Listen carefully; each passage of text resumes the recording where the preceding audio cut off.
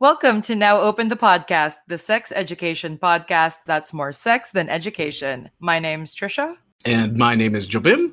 This week, Now Open is exploring an internet debate that without fail crops up every year around Pride. So this is part one of No Kink at Pride, where we'll talk about where the debate comes from and what the most common arguments are against it. So we're also trying a new format for this and upcoming episodes. So we hope you like it.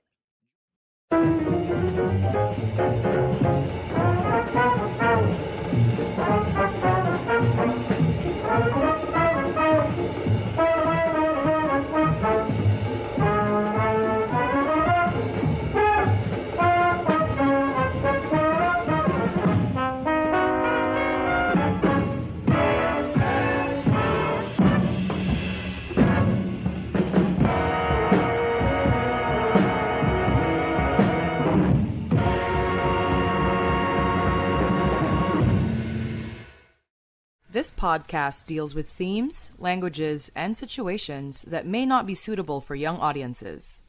If you're under the age of 18, parental guidance isn't going to help you here. Okay, first things first. I'm pretty sure, why are we even asking this? This goes without saying. Are you kinky? I think this is important to ask to establish this in case we have any new listeners on the show tonight. But if you've listened to our episodes before, then you know that I'm absolutely 100% super mega kinky. Mm-hmm. What about you, Jobim, though? Compared to Trisha, I am like level 5 wizard of kink, maybe.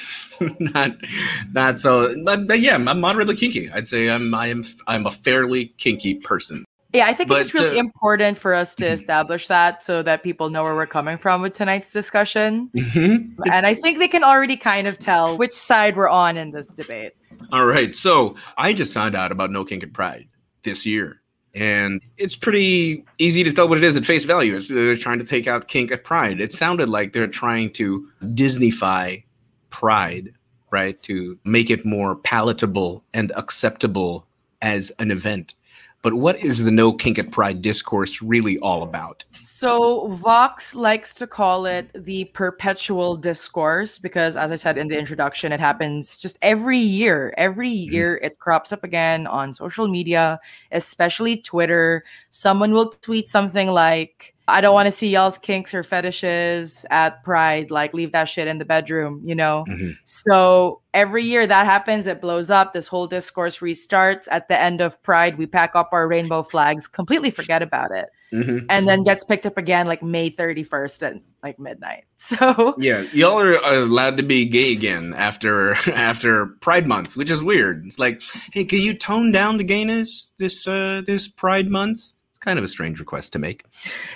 But apparently at the heart of the issue is a word you've heard a lot about on this podcast, right? Which is consent. We always say that consent is paramount. Consent is number one. Consent number one. So why is consent so important in this discussion? Skylar Baker Jordan put it in The Independent. Trisha? You may have no problem parading your sex life around, but others might not be so willing to participate in your fetish or to even see it. As Pride is held in public, in a public space, and is a public event, it should be open to the public, while also following the standards of public decency. So that, I think, summarizes what a lot of anti-kink at Pride people really feel about kink at Pride, is that it's just not public friendly. It's not GP. Like if you go to a movie, you have your movie ratings and it's not like for all ages. And the whole thing is that Pride should be a family friendly, all ages public event. So that's the claim here. At a glance, it seems like a very innocuous and fair statement, doesn't it? It seems like a fair as hell request. I mean, I know that I don't like when other people shove their personal stuff in my face. And this person is saying a sex life, something that is very personal. But others might not be so willing to participate in your fetish or to even see it. And as Pride is held in a public space, they're just qualifying it as a thing held in a public space. And, you know, same as everything else. And it is a public event. It should be open to the public while also following the standards of public decency. What do you think about that? Well, I think before we even like start dissecting that, I think we need to understand what people really mean when they say no kink at Pride, because it's catchy. It's kind of like AKAB, Black Hmm. Lives Matter. It's like It's a it's a soundbite. short soundbite, no kink at Pride. But what is kink, right? What do people mean when they say kink? Because kink can cover so many things. Hmm. It covers more things than it doesn't, Right, right. And It's such a wide blanket yeah. statement. So I think one of the things that they're asking for is no kink acts. Like you don't want to be walking down the street at Pride and then you see somebody getting whipped. I think that's perhaps Okay. one You don't want to see anybody definition. on a leash and a dog mask in assless chaps being walked down the street for afternoon potties. Right. And I think to a certain extent, you said like assless chaps. It's not just about like kinkiness as act, like we're fisting or It's candle kinky waxing. as It's dress. Yeah, it's kink as clothing. Hmm. So you have people dressed, as you said, in dog puppy masks. You have people in covering literally just the junk, like literally nothing else, Hmm. not even as like a string in the back. You have people in leather, in chains, in all sorts of things. So it's even kink as dress. So I think this is like a really interesting definition of kink because nobody goes out now in the pandemic, but remember before, Hmm. everyone would go out in harnesses and chokers. So like there's like little bits and pieces of kink wear that have made it to mainstream fashion. Hmm. And you notice how a lot of these are directed specifically at gay men. Like if a woman went to Pride in high-heeled shoes and rope and leather and all of that, we would be like, "Oh, look at this empowered, awesome woman, good for you." But when it suddenly involves leather daddies, gay men in the same exact outfit, it becomes scandalous. It becomes no kink at Pride. Hmm. Well, according to the statement, their argument against that is that it is in a public space, right? We have a comment from Anton Chua who says, indecency has historically often been shorthand for suppression of LGBT characteristics. The crimes with which Alan Turing was charged due to his homosexuality included gross indecency. The use of decency in the discourse about kink at Pride seemed to be little different. And we see that this is also true in our previous episode, one of our previous episodes where we talked about Swan, who was the first drag queen in the US, who was charged with running Disorderly House, was accused of indecency just because he had gay people living in his house. So this is true. We'll definitely learn a lot, well not a lot, but a little bit more about how indecency laws and the definition of indecency has really changed over time in response to these movements. But at this point, I think it's just really easy to point out and say that a lot of people who don't like kink at Pride Mhm. are really the same people who, kind of like deal in like respectability Mhm. politics. Because coupled in with the no kink at Pride movement or an extension of it, I don't know if this person takes it too far, but there started to be discussions around banning drag at Pride, Mhm. which Yes, sounds ridiculous, doesn't it? yeah, so we'll get into why the no kink at Pride argument is such a slippery slope, because when you start policing one aspect of a celebration, where does it stop? Yeah, because now Right, the so there's- question becomes, if it's no kink at Pride and that includes kink dress, you're also Mhm. asking, okay, how much nudity is allowed at Pride, right? Like if Mhm. I wear something that shows my under boob and like Daisy Duke backpack shorts, is Mhm. that okay? But then if I add a leather choker, is that no kink at Pride still? Like at Mhm. which point does it cross over from just regular nudity or, a regular revealing outfit into a kinky outfit? And it's just like, Mhm. it just gets really, really muddled, especially because kink wear is in mainstream fashion. So it's like, Right. do you want to ban all nudity? Like if a guy just goes topless, is that bad too? Right, because on one Uh, hand, Pride is a celebration, and a celebration is a time when you're supposed to go all out. A celebration is supposed to be when you dress up, when you get dressed for things.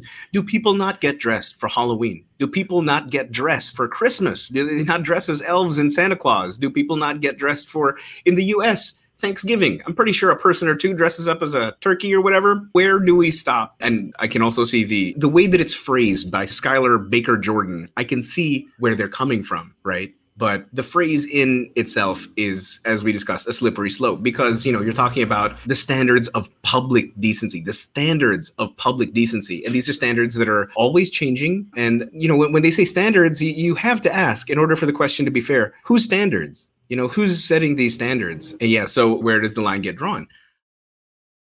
Join in on the conversation on the now open PH Discord server, where you'll be free to talk about anything and everything sexuality with like-minded people. Respectfully, of course.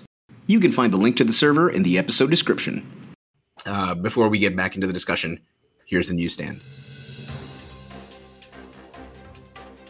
The Philippines Pride celebration this year ended with a verdict, quote, in quotation marks, against the current administration's brand of machismo. On June 26 last year, Salinas, a trans woman, and 19 others, collectively known as Pride 20, experienced firsthand what they say was the machismo fascist hand of state forces when they were violently dispersed and detained by the Manila police for holding a Pride protest, claiming violations of pandemic restrictions. Charges against them were eventually dismissed. Exactly a year later on Sunday, despite threats of a similar brutal harassment, hundreds of LGBTQ members and allies held a Pride march and protest led by Baghari and Metro Manila Pride as a culmination to a month-long celebration observed all over the world. Salinas said the queer community continues to suffer under Duterte's failed pandemic response. For Salinas, pandemic restrictions and prospect of another violence should not hold LGBTs back from asserting their rights because, according to her, so much more is to be done and to be conquered.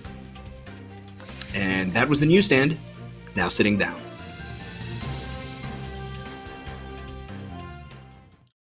I'm really happy that the charges against them were dropped. Actually, a few episodes ago, for our Pride as Protest episode, we had on Carla Nicoico, who was one of the Pride 20 who was arrested, actually.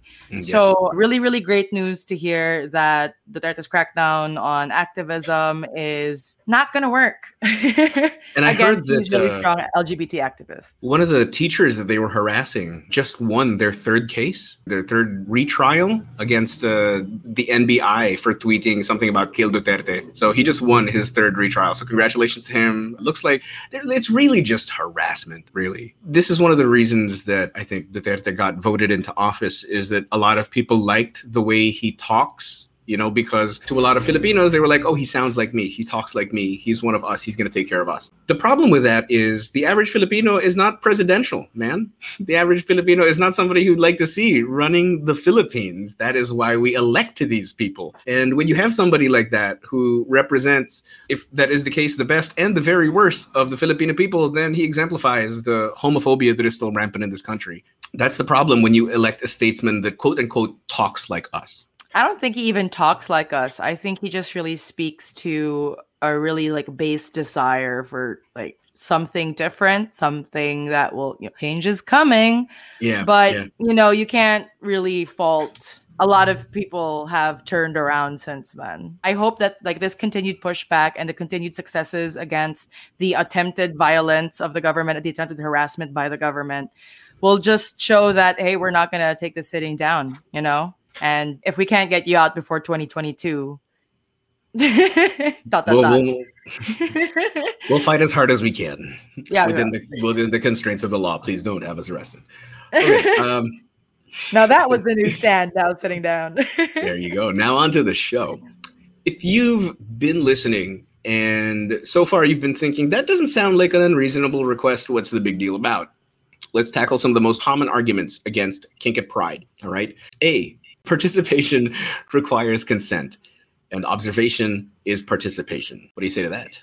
So the general idea of this is that when someone is... Okay, so one of the core tenets of BDSM is that when you're playing, you have to get the consent of everyone involved. Like, for example, if you're doing voyeurism or whatever, you have to make sure that the person you're watching knows that you're watching and that they're okay with it. Same with exhibitionism. You have to know that the person you're flashing is okay with your nudity. So this is a very, very basic principle of BDSM. So now the argument now applies to the public space, where I don't disagree with this particular point as it is, that because it's a public space. Yeah, but participation requires consent. That's correct. But the part that I have a problem with is observation is participation. Because if being around, if your issue is that you don't want to be around people who are indulging in their kinks, if that's your issue, you probably don't know it, but you've probably already been in the same space as someone indulging in their kinks. Because again, kink is such a wide range of things. Like, what if somebody has a shoe fetish, then you've been in the room with them and they liked your shoes, you could stretch that definition to include that if you're stretching to include it at Pride as well. And I don't think that dressing in a kinky way is necessarily requires participation. It's just people dressed as they are. But if okay, just to jump on that. What if let's say you were wearing nice shoes and somebody who has a shoe fetish fetishized you without your consent, right? Yeah. And then now you are unwillingly participating. You were unwillingly being kinked. Well, if you have dinner with someone and then you masturbate to them later, is that not kind of the same thing? That is, yeah. Don't try. But what the people who argue this cling on to really is that it's a public space, right? That's their main argument, is that the public space should be for everybody. To that, I honestly have no answer. I mean, my answer to that would be, it's a celebration, dude. There are lots of people that oppose Columbus Day, too. I'm guessing that those people just don't attend the Columbus Day celebrations. You know what I mean? And also, like, one of the big things that I see a lot, one of the big arguments is that they don't want to see public sex or public nudity. And it's like, but, we're all on the same page here. That's what the laws are for. It's already illegal to do those things. Mm-hmm. And nobody is doing that at Pride. I mean, there might be some people. We can't say that nobody's doing it. There's always going to be a couple people out there having sex out in the majority? Open. It doesn't, because public sex and, like compared to what people think, if you've never been to a Pride March in the US or even here, when people go in kink gear, they're not engaging in kink acts. Mm-hmm. So one of the pictures that you see going around, like with people like super in leather gear and like getting whipped, those are actually taken from, some of them are taken from Folsom Pride, which it's an open public space for kinksters to practice. It's like a big celebration, and they do it in the streets. So they've like repurposed these pictures and they've recaptioned it as from Pride itself. As long as they're not breaking the law or doing anything, like we said, explicitly sexual, right? And it is a celebration. How much more obnoxious is getting dressed up in fetish wear and celebrating at Pride really than dressing up as your favorite Disney character and going out and doing your day? I know tons of Disney adults. I know tons of fashionistas that also get dressed up in loud garb. Nobody gets on their case about like, hey, stop being so obnoxious with the way you dress. Well, nobody gets on their case because people like directly equate BDSM with sex. Anything na may bahid ng kink. With a whiff of kink, to them it's about sex. And it definitely has to be sex, right? It has to be about sex. And the children can't learn about the sex. Because what if we traumatize them? And another thing that the kink people like to do is they like to use other groups as weapons. The anti-kink people, they use like, what about the children? What about people who are asexual or aromantic and don't want to see that? Mm-hmm. And then what about people who have trauma and have been abused and don't want to see like violent images in relation to sex? And it's like, so their argument is like, you're not being inclusive of these people then, right? Like if you're supposed to be all about inclusion and stuff, why aren't you being mindful of these people? One Twitter person, who I will not name because I don't want to give them any more publicity, even called it an issue of accessibility. Note that language, accessibility. Yeah, accessibility. The way that they're framing it is about accessibility because, they want it to appear that they're trying to protect certain groups. But what I found really interesting is that a lot of people from these groups, well, not the children, because I try not to talk to children on social media, but, aromantics. That's a good policy. That's a good policy. Just easy. Aromantics and asexuals, they said, well, you know what? The thing about Pride is that it celebrates a whole diversity of things. And it's also about acknowledging that the community is not homogenous. And there are some things that you don't like. And then there are people that you may not like because of whatever. But we're celebrating for everyone. And we all deserve equal rights. When there's no judgment here because we already know what it's like to be judged. So I don't know. I think it's quite hypocritical to exclude kink from Pride under the whole we have to protect certain people, but these are the same people who are marginalized elsewhere. So if you kick them out of your space, you're further marginalizing another group. Ask me. Well said. And sometimes being a part of a diverse community means you don't get your way. That's it. Okay, so here's another one. Kink Pride was there long before queer parents decided to take their kids to Pride. Absolutely. Right? And this is not the same as saying we've always done it this way, therefore this is the way we're going to do it. Because when I hear people saying that, like, oh, just are you going to keeping with tradition? Isn't this whole thing about change? And shouldn't we be open to change? When people use this is the way we've always done it, therefore this is the way we're going to keep on doing it conversation, it's usually because they don't look at the roots of why a thing is being done. People are not arguing for kink at Pride for the sake of being able to wear what they want to wear. It's not a question of freedom of expression per se. It's a question of being able to carry in the spirit of what they are representing, of what they represented from the start, of what it always has been. And removing that part of that identity is possibly harmful to the message, to the movement. Because like not all gay people are kinky and not all kinky people are part of the queer community, but there is a significant overlap in those communities because there's a lot of similarities between them, between the kinds of sexualities that they engage in. They're non-normative sexualities. At one point, they were considered sexually deviant. Mm-hmm. Neither were respectable. And, it's still up in the air if gay people are considered respectable, depending on the society. But we can agree that, a lot of kinksters are still in the closet. A lot of them still can't come out and be proud about it.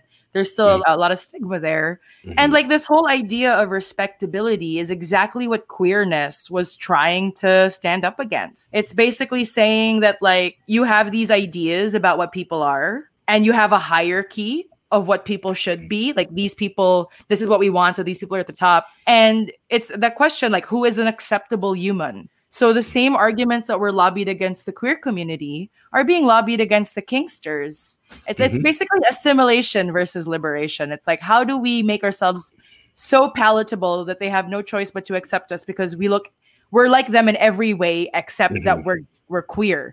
But that's not how people are, We need more like radical liberation where it's people of all kinds are accepted. It's like you're allowed. Pride is like you're not the one. You're not the acceptable one. You are allowed to celebrate, but you must celebrate the way we tell you to celebrate. Otherwise, exactly. How about you, Jabim, as a new father? Mm-hmm. How do you feel about people going? But what about the children? How would you feel if your son was really at Pride? Look, man, I knew you were going to ask me that. I've been doing radio for I don't know how many years, and I can't tell you how many angry parents I've had on my dick constantly because I'd say shit on the radio that they weren't ready to talk to their kids about, right? And I complained for a while. I think I posted on Facebook like the messages that I would get from parents making fun of them. And large part of the people who followed me on Facebook were very supportive. But a friend of mine who I respected knew one of the parents who messaged me and said, hey, they're really good people. And they didn't, they were not trying to censor you, but I think it should be between a parent and their child when they decide to talk to their child about a certain thing. And I thought to myself, fair enough, that's fine. But the fact of the matter is you can't control when your kid is exposed to certain stuff. Well, you can up until you can't. You know what I mean? If it were up to me, if you're asking me, if I'm not ready to have that conversation with my kid, I'm just going to steer my kid away from the Pride Parade, man. I'm not ready to have that talk yet. I don't think you're equipped. I don't think I'm equipped to have that conversation. I'm just going to steer my kids elsewhere. That being said, I think it's the parent's responsibility. You're the fucking parent, man. It's the parent's responsibility. The world is always going to have things that you don't agree with. And it is not the world's responsibility to make it easier for you as a parent to do your job. It is your responsibility as a parent to step up and explain the world to your kid. I saw a tweet that I think summed it up quite nicely. If your child is old enough to ask questions about what these people are wearing, because for for a lot of young children, it'll be like, this person's dressed like a dog, cool, or this person's dressed in a lot of black, awesome. But if they're old enough to ask questions about why they're dressed that way, then they're old enough to get an answer of some sort. You don't have to go into the whole thing. But you can give them an answer. Some people dress that way. Yeah, some people just dress that way, dude. Like, you want to dress that way? I'll buy you some assless chaps today. Baby. If you think about it, a lot of baby wear. Yeah, man, a lot of big. It's assless already, yeah, so you're yeah. halfway there. And I mean, So, baby yeah. wear is inherently sexy. That's why so many adults turn to it later on in life as a kink. Oh God, I No, don't know. but that person's wearing a diaper too. Look, you can be anything you want when you grow up. See? And I think most of all, it just really promotes, like, if you don't want your kids to be exposed to these things, that's totally fine. But overall, I do think it promotes the idea that sex is taboo, kink is taboo, and that these Right. things are dangerous, inherently harmful, when I they wouldn't really say, aren't. yeah. That I agree that is the worst case scenario for that argument, right? That the worst case scenario is that you're teaching your kids that it's wrong, it's taboo, it's a not a good thing to talk about or be around. But on a less insidious note, like, I think some parents just feel like they don't want their kids to lose their quote unquote innocence about certain stuff, especially with regards to sex. You know, that's like one of the last things you want a child to explore on their own is sex. And one of the most terrifying experiences, I think, for a parent is when their kid starts to ask about sex. So it's that general anxiety of, even if I don't want to make it taboo, even if I don't want them to think it is taboo, I just don't want them to know anything about sex right now. You know, I think that's where a lot of the parents are coming from, which is, I mean, like I said, just try to talk to your kid, man. Prepare for that conversation, because that's the world that we're living in today. We're living in a world where you are forced to confront these conversations a lot earlier than your parents were forced to confront them with you, if they even had them at all. You know, and it's up to us as the new parents to change that. I want to address a comment from one of our customers, Matt. So we keep the children from the parade. The burden is on the parents. So let's take that one by one. The thing about most pride parades is that they have different events, different sections, different programs. And like in the case of the US, where it's like a block party, different areas that are cordoned off for certain things. So there are areas that are all ages, which can include people who are in kink gear. There are 18 plus areas, and then there are like family friendly areas. So it's not that you can't go to pride. There are just certain parts of pride that you can't go to. And that's okay, because there are parts that you can't go to. You don't go to the movie plex, whatever. You don't go to the Cineplex and then just bring your kid to an R-rated movie. You go to the Cineplex, you find out what's showing a kid-friendly movie, and you take them to that movie. And cinemas are public spaces too, right? Like, how is this different? A cinema is a public space, but you're not allowed. If you were seen taking a child into an R-rated movie, you'd get some funny looks. In the same way that if you're bringing your kid to a place where the general society doesn't, like if there's somebody fisting somebody else in the corner, you're going to get some funny looks too. So that's it for part 1 of No Kink at Pride. Make sure to stay tuned for part 2, where we'll talk about the overlapping history of the kink and queer communities and the more insidious roots of the anti-kink at Pride movement.